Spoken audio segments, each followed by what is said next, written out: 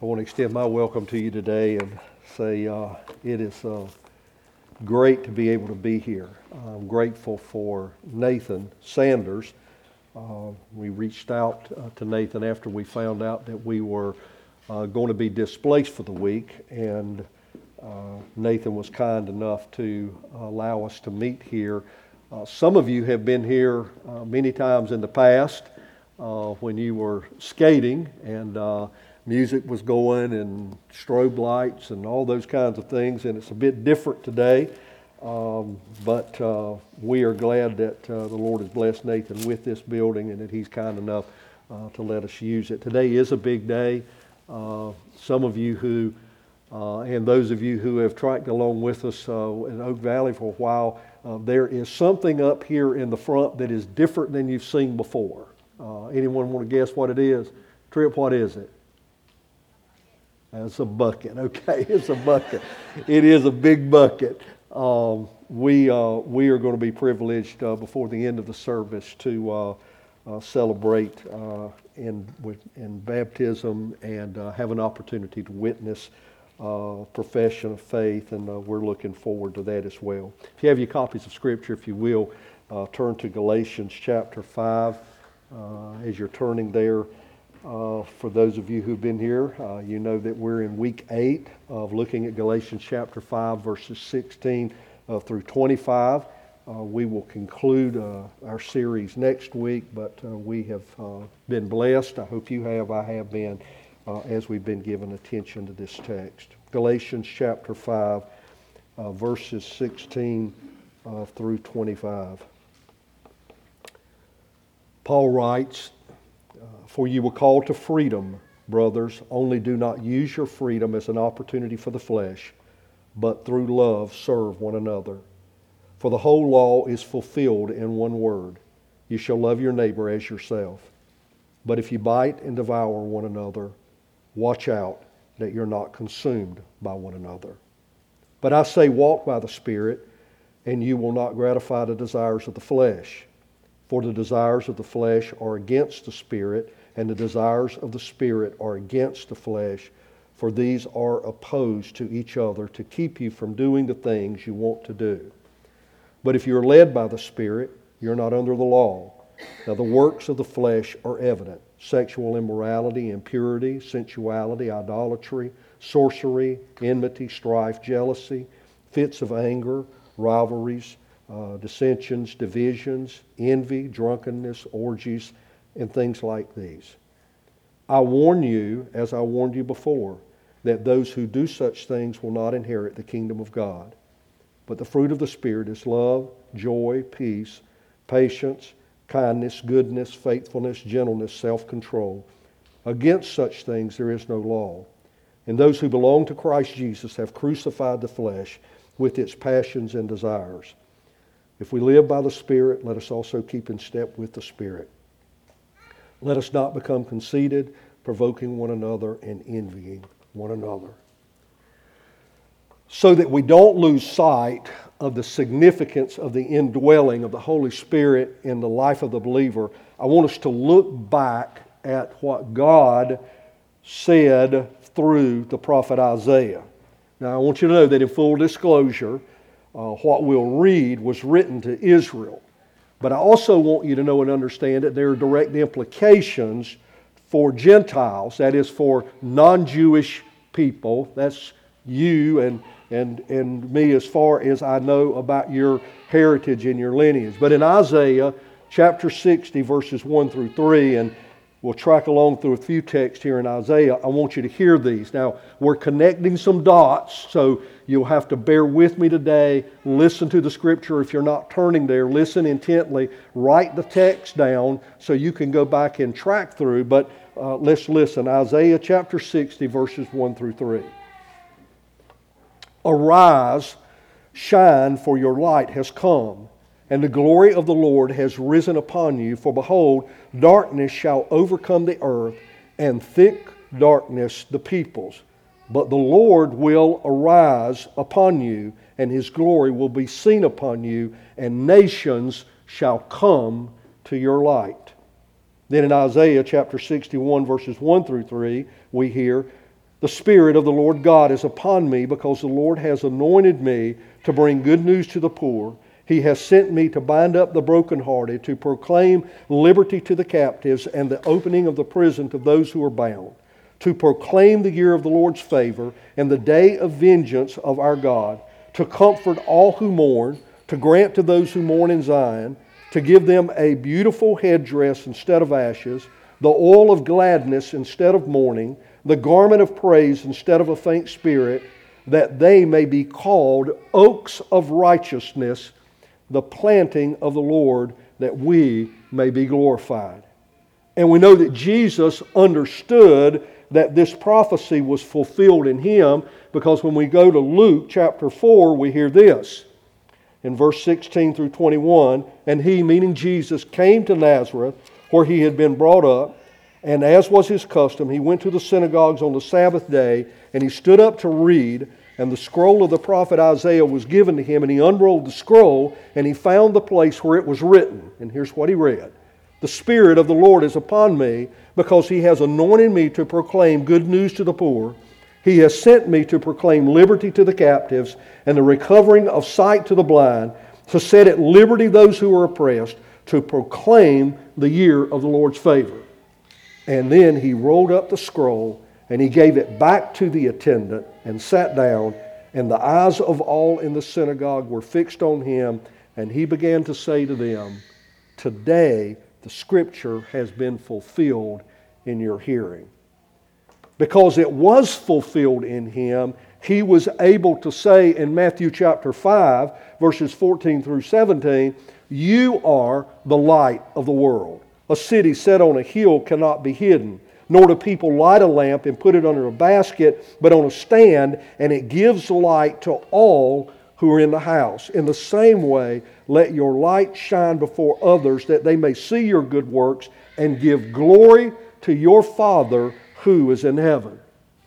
In John's Gospel we read, in Him, meaning Christ, was life, and the life was the light of men. The light shines in darkness, and the darkness has not overcome it. And then we continue reading in John, we hear this. He came to His own, and His own people did not receive Him. But to all who did receive Him, who believed in His name, He gave the right to become children of God, who were born not of blood, nor of the will of the flesh, nor of the will of man, but of God. Now I read those texts because it's not surprising then to discover that the Apostle Paul writes to the Thessalonian Christians, for you are all children of light. Now Paul is writing to Gentiles, non-Jewish people. Those are the majority of the people there in Thessalonica. He said, you are children of light, children of the day. We're not of the night, nor of darkness. And then to the Philippians he wrote, do all things without grumbling or disputing, that you may be blameless and innocent, children of God, without blemish in the midst of a crooked and twisted generation, among whom you are lights in the world. And then to the Ephesians, listen to what he has to say. Therefore do not become partners with them, for at one time you were darkness, but now you are light in the Lord. Walk as children of light. Now you may be wondering what all this has to do with what Paul wrote to the Galatians. I would ask that question if I were you. And the answer is the Spirit of God has been planted in the believer. This is no light matter to come and speak of the fruit of the Spirit and the indwelling of the Spirit of God, because the Spirit of God has been planted in the believer, makes him or her a believer, to make him or her an oak of righteousness for the glory of God. An oak of righteousness for the glory of God. And we know that this is not just Israel that we're speaking about, because we recognize from John's Gospel that He came to His own, but His own received Him not. What we do know is that those who believed in Him were made to be called children of God. So, as we hear, and because you are sons, okay, Paul writes to the Galatians, God has sent the Spirit of His Son into your hearts, crying, Abba, Father. children who cry out to the Father. Only possible because the Spirit of God comes in them. And it says, and no longer a slave, but a son, and if a son, then an heir through God. So if you're a believer here today, you are one because God has made you so, and to make you an oak of righteousness for His glory. I want you to hear that again. He has made you His son or daughter so that you will be made an oak of righteousness for His glory. The ongoing evidence of this reality is that the fruit of the Spirit is borne out in the life of believers. We've already seen how this fruit serves to reflect God's glory in the life of the individual believer by primarily looking at the fruit of love and joy and peace. And I want to make a few observations just as a whole today as we kind of come to the close and at the end of our time. Observations that have already been made, but I want to bring back to the forefront of your mind so you will understand why we say what we say today as we continue. The first observation is, as Adam mentioned, that love preceded all the others, and it seems practically so in that the love undergirds and supports, and all other fruit flow from that love. And I believe that's true. Second, that joy and peace, as we've looked at for the last 2 weeks, seem to be fruit primarily for the individual. Now, I'm not saying that a person, that a believer's joy and peace does not impact the life of others around him or her. What I am saying is that joy and peace are primarily for that particular individual. And there's a third observation, and you may already know where we're going with this, but it appears that the fruit of patience, kindness, goodness, faithfulness, gentleness, and self-control seem to be fruit that primarily benefits others. That isn't to say that there are no personal benefits connected to these characteristics, but they do primarily serve others. And here's where that'll help us focus our attention for the next few minutes. When a tree is planted, who enjoys its fruit? When a tree is planted, who enjoys its fruit? Well, we enjoy the fruit. If it's my fruit tree, I enjoy the fruit.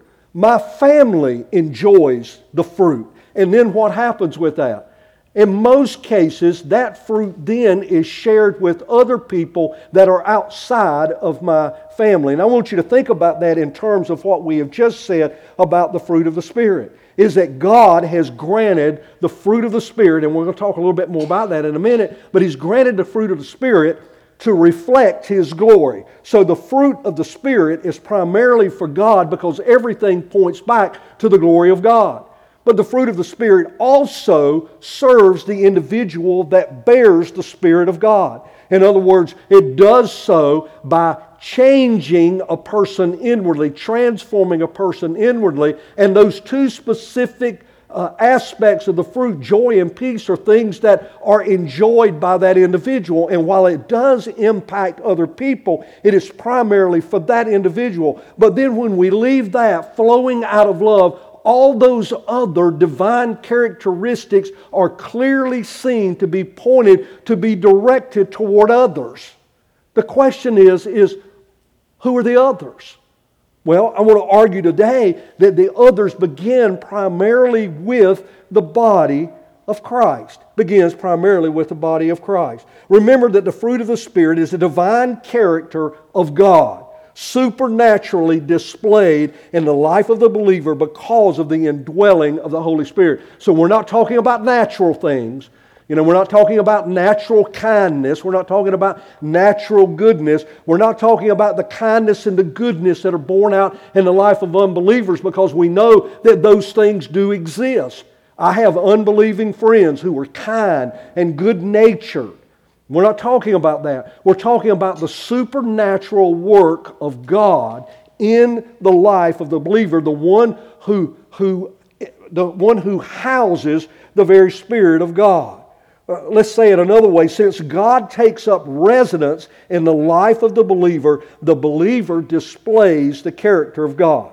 Now, not perfectly like God. Remember, we have said two things already, and I'm reminding you of this so that you don't misunderstand what's being said here. The one is that there is a continual conflict in the life of the believer. There is the flesh warring against the Spirit, and there is that continual conflict. We see it here. Paul says, but I say, walk by the Spirit. He's talking to believers. He says, walk by the Spirit, and you'll not gratify the desires of the flesh. And then he goes on and lists the desires of the flesh, but he says, walk by the Spirit. In other words, there is this constant tension in the life of a believer. We've already stated that. But there is a second thing. And the second thing is that we know that it's important because God's written to the Galatians that have been set free from the bondage of slavery. And He said the law couldn't justify them. So there's two things. Is that one, we have this constant conflict, and two, there is this constant dependency that we have on the Spirit of God as a believer. This constant dependency that we have on God that displays the glory of God. If you'll remember back here several weeks ago when we were talking about this, we posed the question, if God's intent is to make us oaks of righteousness, and it is, and if God indwells us and places His Spirit in us to make us alive, and He does, then why are we not immediately perfect without sin and without struggle and without conflict? And we said, everything in Scripture points to that it reflects the glory of God more as we struggle in the course of this life for this reason, is that we remain dependent upon Him.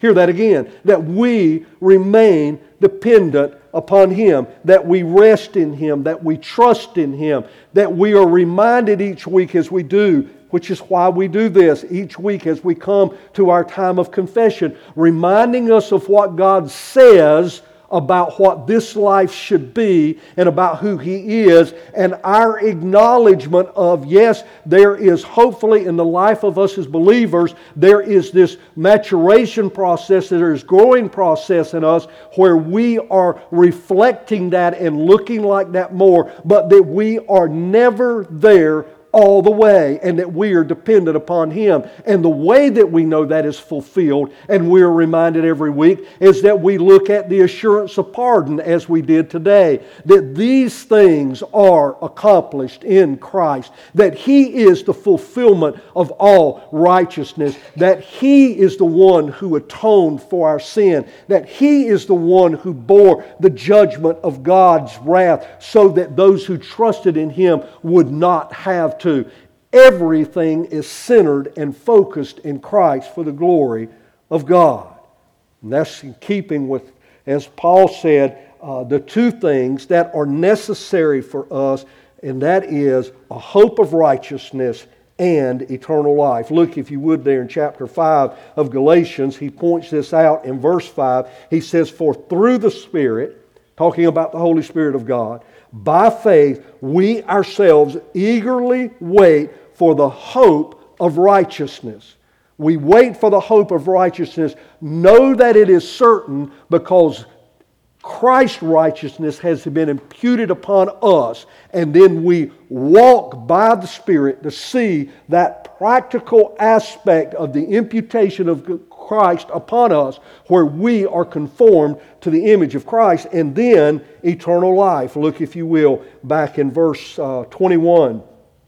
Paul writes, as he concludes and ends this list of things of the flesh, he said, I warn you, as I warned you before, that those who do such things will not inherit the kingdom of God. In other words, he is implying that not only is there this looking ahead toward and waiting for the righteousness to be completed that is already to be completed in Christ, but that there is also hope of eternal life as sons and daughters of God, looking forward to the inheritance that we have in God, which is eternal life. Paul goes on to say that they were set free from the bondage of the law. Set free. Set free to do what? We've already mentioned that we're set free to keep the law. Look in Galatians 5, 13 through 15. And you were called to freedom, brothers. Only do not use your freedom as an opportunity for the flesh, but through love serve one another, for the whole law is fulfilled in one word. You shall love your neighbor as yourself. But if you bite and devour one another, watch out that you are not consumed by one another. The very character of God displays His glory through the loving of others. Specifically here, we're talking about loving each other in the body of Christ. How do we know that? Because this is given in the context of the church and its relationship and the way that they are relating to one another, the way they are responding to one another. We're going to argue in just a moment the way they care for one another. Paul's concern was that since there had been a division in the church created by the false teaching, and knowing that it was opportunity there for there to be struggles with the flesh, that the unity of the body was and could continue to be disrupted. I want you to hear that again. That because of the false teaching, there had become struggles in the body that disrupted the unity of the body. And so Paul feels that it is necessary, the Holy Spirit feels that it is necessary in the context of the work of the church and what God intends for those who are oaks of righteousness, that the unity of the body be protected. And the way that the Holy Spirit, through Paul in writing to the Galatians, speaks of that is by reminding them that they have been saved by the blood of Christ alone, that their righteousness was in Him, that they have been made alive by the very Spirit of God, and that that Spirit of God, the Holy Spirit of God, lives and dwells in each individual who is a believer, and God's unity is not disrupted, and He has brought them together, nor should they be disrupted. And the way that He works to help them understand what is necessary to push down disruption and to push down the possibility of broken relationships in the body where we would not love each other as we should is to point us back to the very fruit of the Spirit. And that's what Paul's doing here. He is reminding us that with those concerns, there is the need to make sure that the unity of the Spirit and the bond of peace, as he writes to the church at Ephesus, is held. And that's why he wrote them. He said, let us not, in verse 26 of chapter 5, Galatians, he said, let us not become conceited, provoking one another, envying one another. Hear that again. Let us not become conceited, become conceited, provoking one another and envying one another.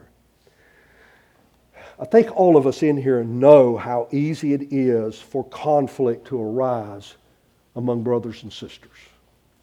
If we truly are relating to each other, conflict can arise. In this age, we are probably more sensitive than ever before regarding certain theological and philosophical issues. Those theological and philosophical issues often at times become points of potential division.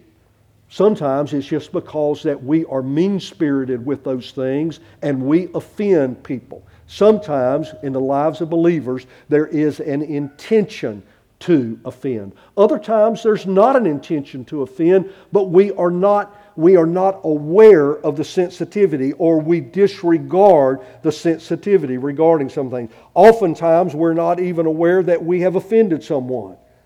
But left unsettled, the wounded relationship can fester until it infects us. And when it infects us as an individual in the body of Christ, it affects and then can infect the entire body. We know how the handling of sin can go wrong, either by denying its existence and apathetically doing nothing to try to deal with it. Or the other hand is, in handling and dealing with sin, we can become harsh and judgmental. Those are the things that Paul's talking about here, because we have this thing sandwiched, mind you, This whole piece that we're looking at, the fruit of the Spirit, is sandwiched by those two very things. One, there are these theological differences, and they are very real differences. There were people in the life of the church that said, no, we need to appeal to the law, and we need to go back and we need to practice circumcision for a person to be saved. And Paul is reminding them, absolutely not. You do not need to practice circumcision. You are not bound under the law. You are free now to actually live out and fulfill the law by loving each other. And then we look back on chapter 6, look in chapter 6 and verse 1, and brothers, if anyone is caught in any transgression, you who are spiritual should restore him in a spirit of gentleness. Now I find that interesting that this whole piece that we're dealing with regarding the fruit of the Spirit and the conflict with the flesh, we oftentimes think of them only being centered in one thing in particular, a particular sin. But that's not what's going on here. Paul is addressing the issue as there are differences in the body, and then as there are, with those differences in the body, dealing with the sin of the body. So we know that both of these things can become problematic for a church. Why is that important for us to hear? Because if we are in the body of Christ and connected with the local body, and we will argue that we should be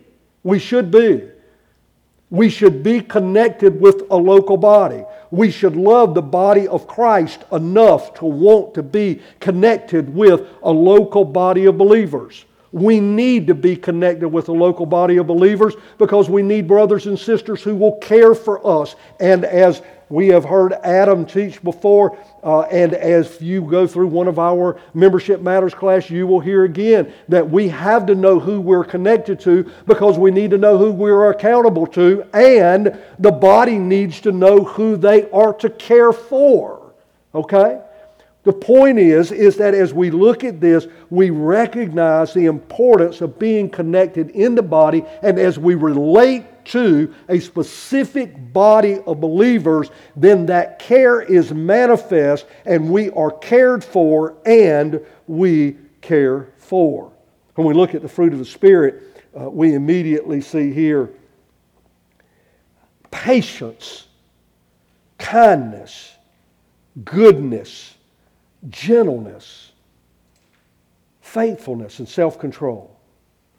All characteristics, all qualities that stand, divine qualities, divine characteristics that stand as defenses against bitterness, that stand as an offensive weapon to bring about forgiveness, as an offensive weapon to guard and to take care of the body. We do that by the teaching of the Word. But it is an offensive weaponry for preventing brokenness.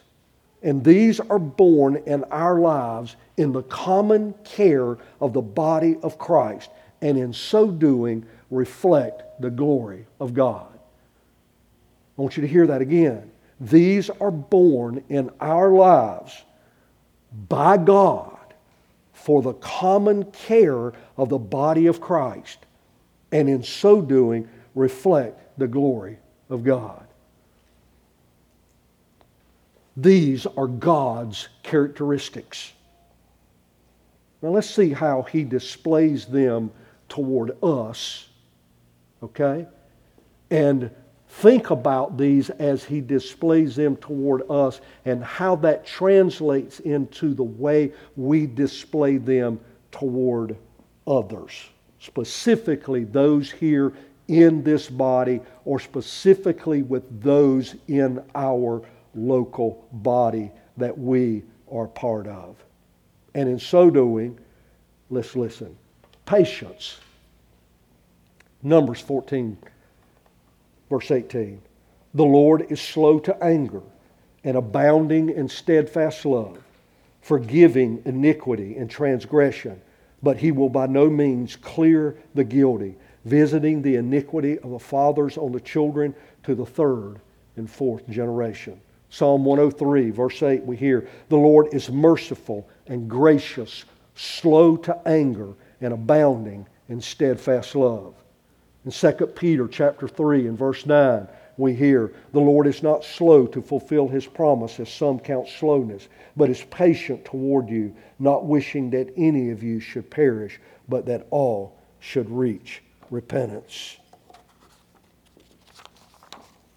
Kindness and goodness. And I want you to think about goodness in terms of generosity.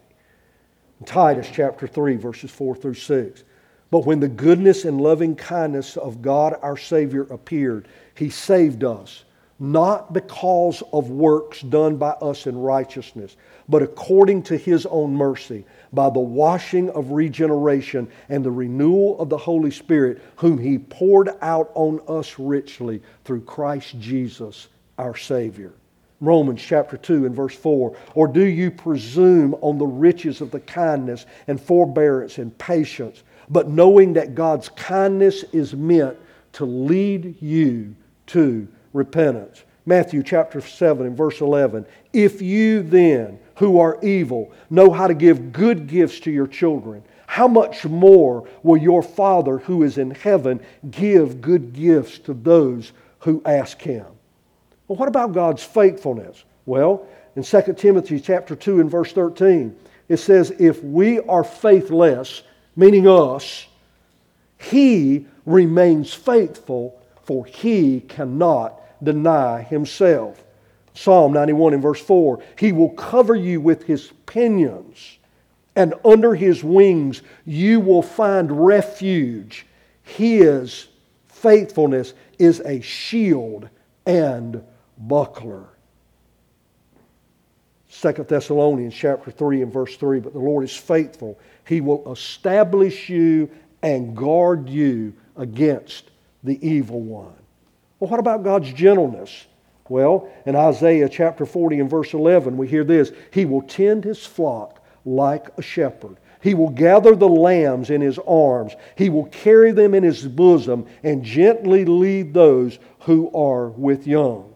Matthew chapter 11 and verse 29.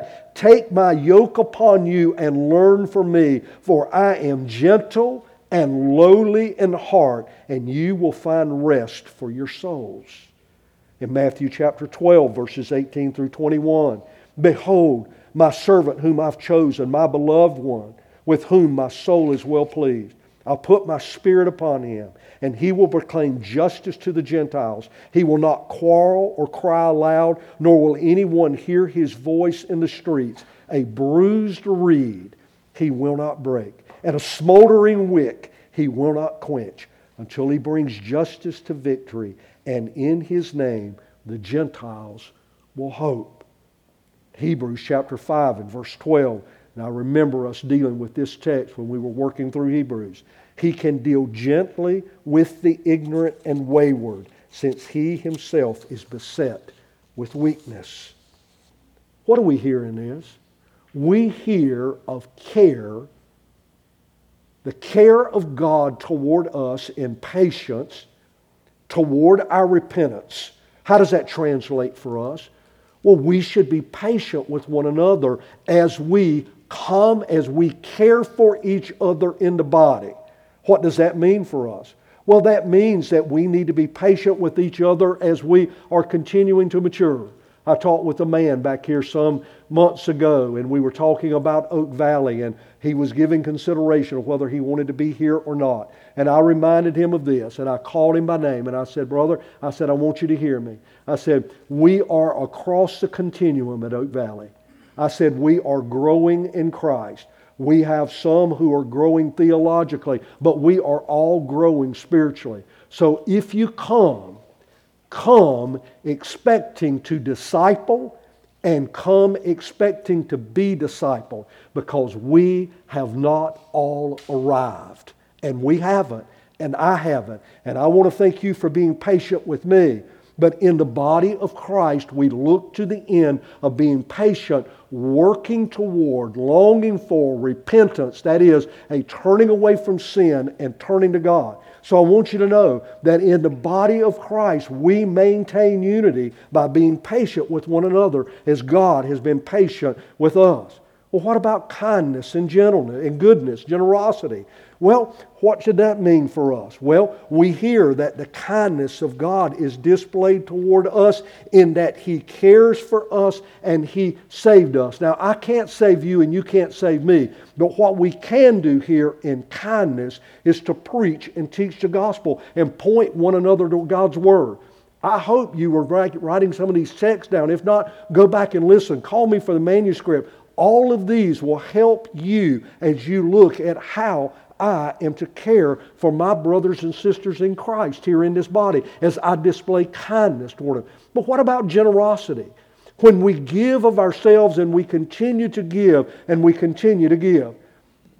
I was rehearsing our minutes from a couple of months ago as we give appreciation to you every time we meet and gather for our members meeting. And that's not just something that we do, but appreciation for what?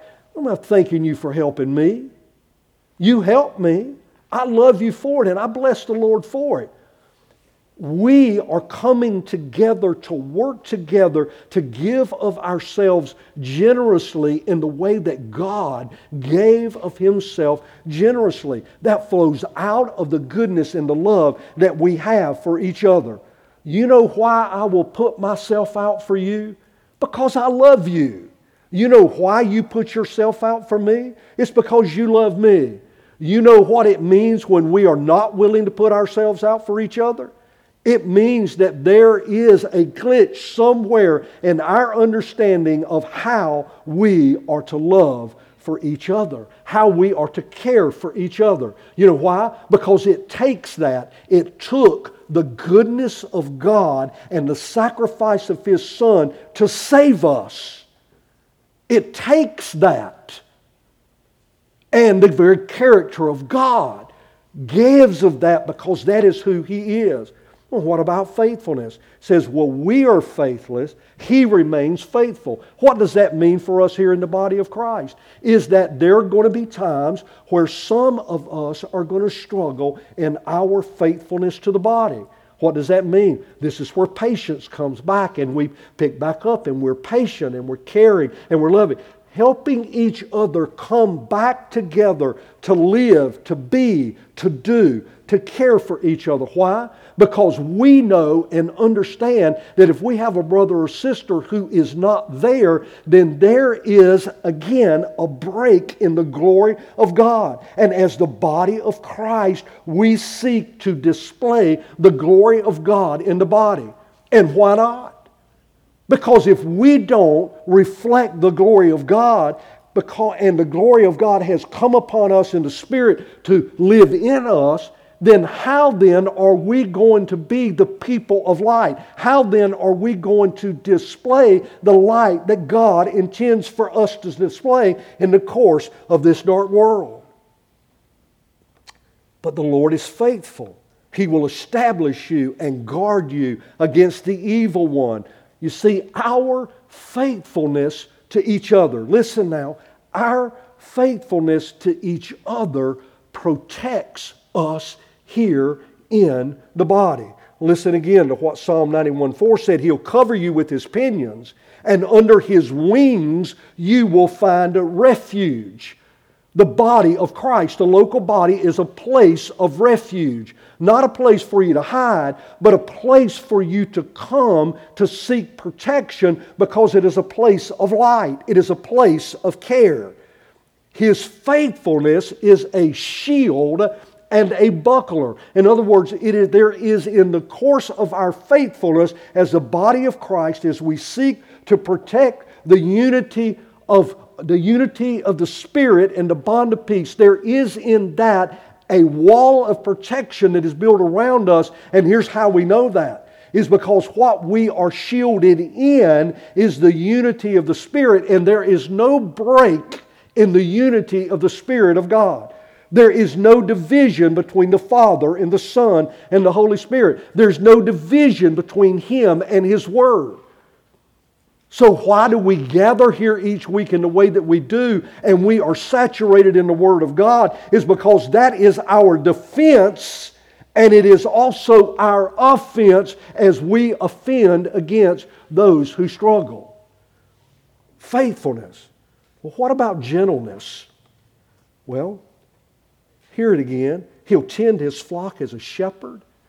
What do you think of when you think of a shepherd? You think of someone who cares. We think of what? We think of Psalm 23, don't we? Don't you find comfort and protection and care when you hear the 23rd Psalm? The Lord is my shepherd. What? I shall not want. He makes me to lie down in green pastures. He leads me beside the quiet waters. He restores my soul. What do we hear when we get to John 10? We hear of a loving shepherd who lays down his life for his sheep and then holds them and protects them. A gentle shepherd. Not one who is weak, one who is strong. Not one who is mean and harsh, but one who is caring and patient and kind. And that's the reason that Jesus said in Matthew 11:29, take my yoke upon you and learn from me. Why? For I am gentle. I am meek and mild and humble. I'm powerful. But I am here, and what I have for you, what I long for you, is to care for you. To care for you. And then in Hebrews we heard again, He can deal gently with the ignorant and wayward, since He Himself is beset with weakness and humility. What I hope we are coming to understand is that the glory of God reflecting in the way believers care for one another in a local body, I want you to hear this, is no small thing. It's no insignificant thing. Christ died for the church, His bride, the body of Christ. He called His bride as individual members and then brought them together into one body. He has divinely brought His church together and reflects His glory in our local assemblies.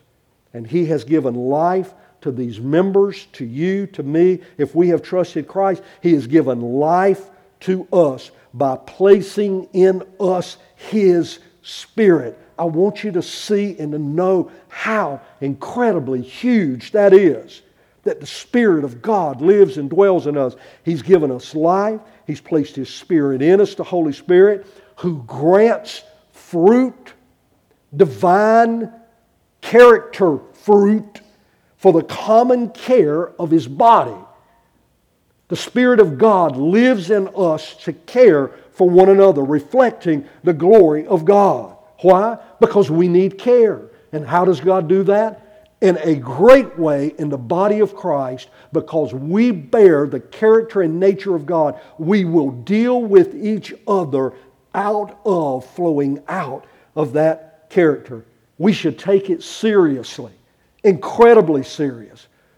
Church membership is incredibly serious. It is vital, but it is incredibly serious. We are making commitments to one another to care for each other. You've heard us say this over and over again, but I want you to see that when Paul is dealing with this, with all that was going on, with all the theological issues and the challenges, and with the sin on the backside, he is saying, reflect the glory of God through the Spirit of God that dwells in you as He bears fruit of His character and nature in you.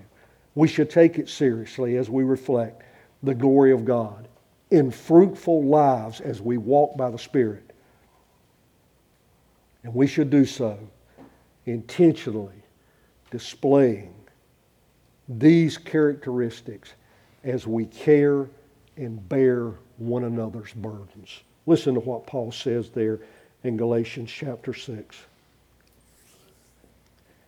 Brothers, if anyone is caught in any transgression, you who are spiritual should restore him in a spirit of gentleness. Keep watch on yourself lest you be tempted. Bear one another's burdens and so fulfill the law of Christ.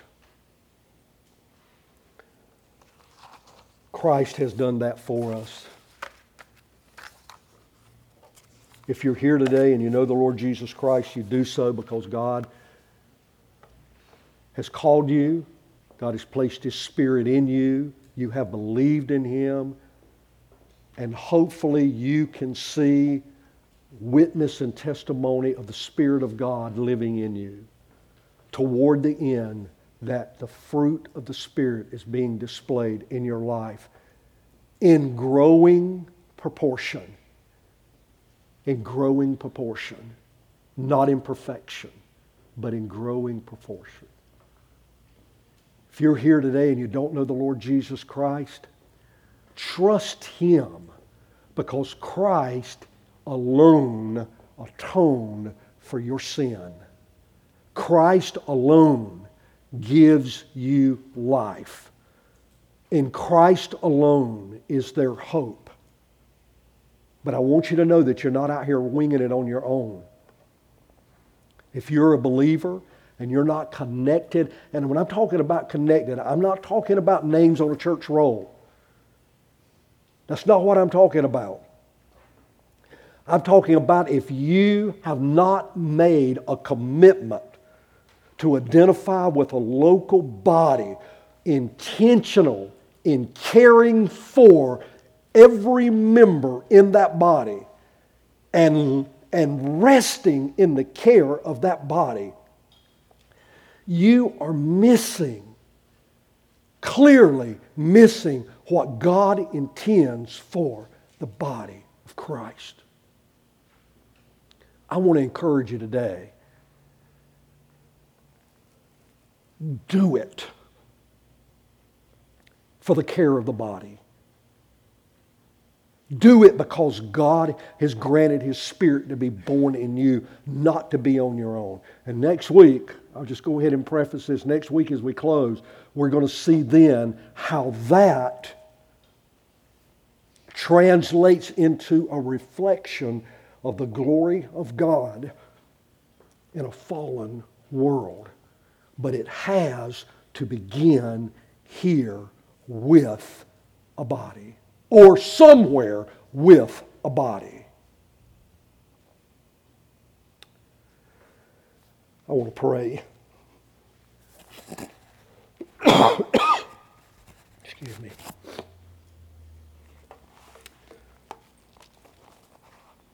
And this is our time of intercession this morning.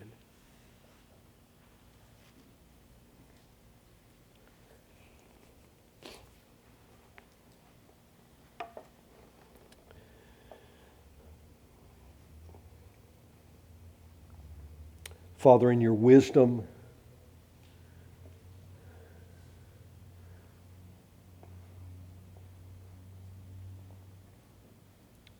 you plan for your bride. We acknowledge today, God, that our existence as individuals, but our existence in the body of Christ is not a happenstance. We acknowledge today, God, that you were intentional in calling your bride, and you were intentional in planning for us to meet the way that we meet. You were intentional in giving us your Spirit to give us life.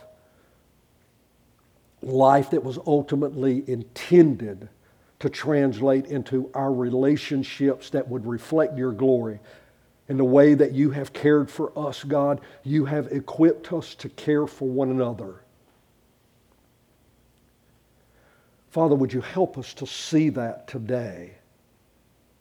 And then, Father, as you have been gracious in putting your Spirit in us, would you help us as we walk with Him and walk by Him, as we live in you and live out through you. Father, would you help us to have a growing intentionality about the way that we care for each other here in the life of Oak Valley.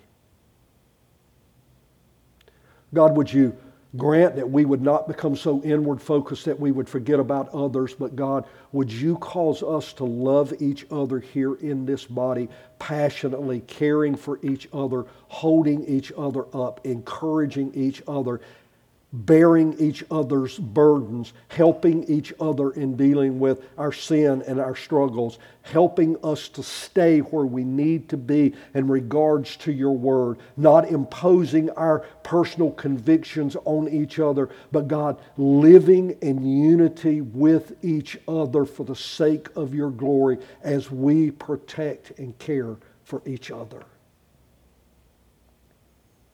God, help us as we seek to do this, that we would reflect your glory in this body, that we may reflect it outside of this body. We ask these things in Christ's name. Amen.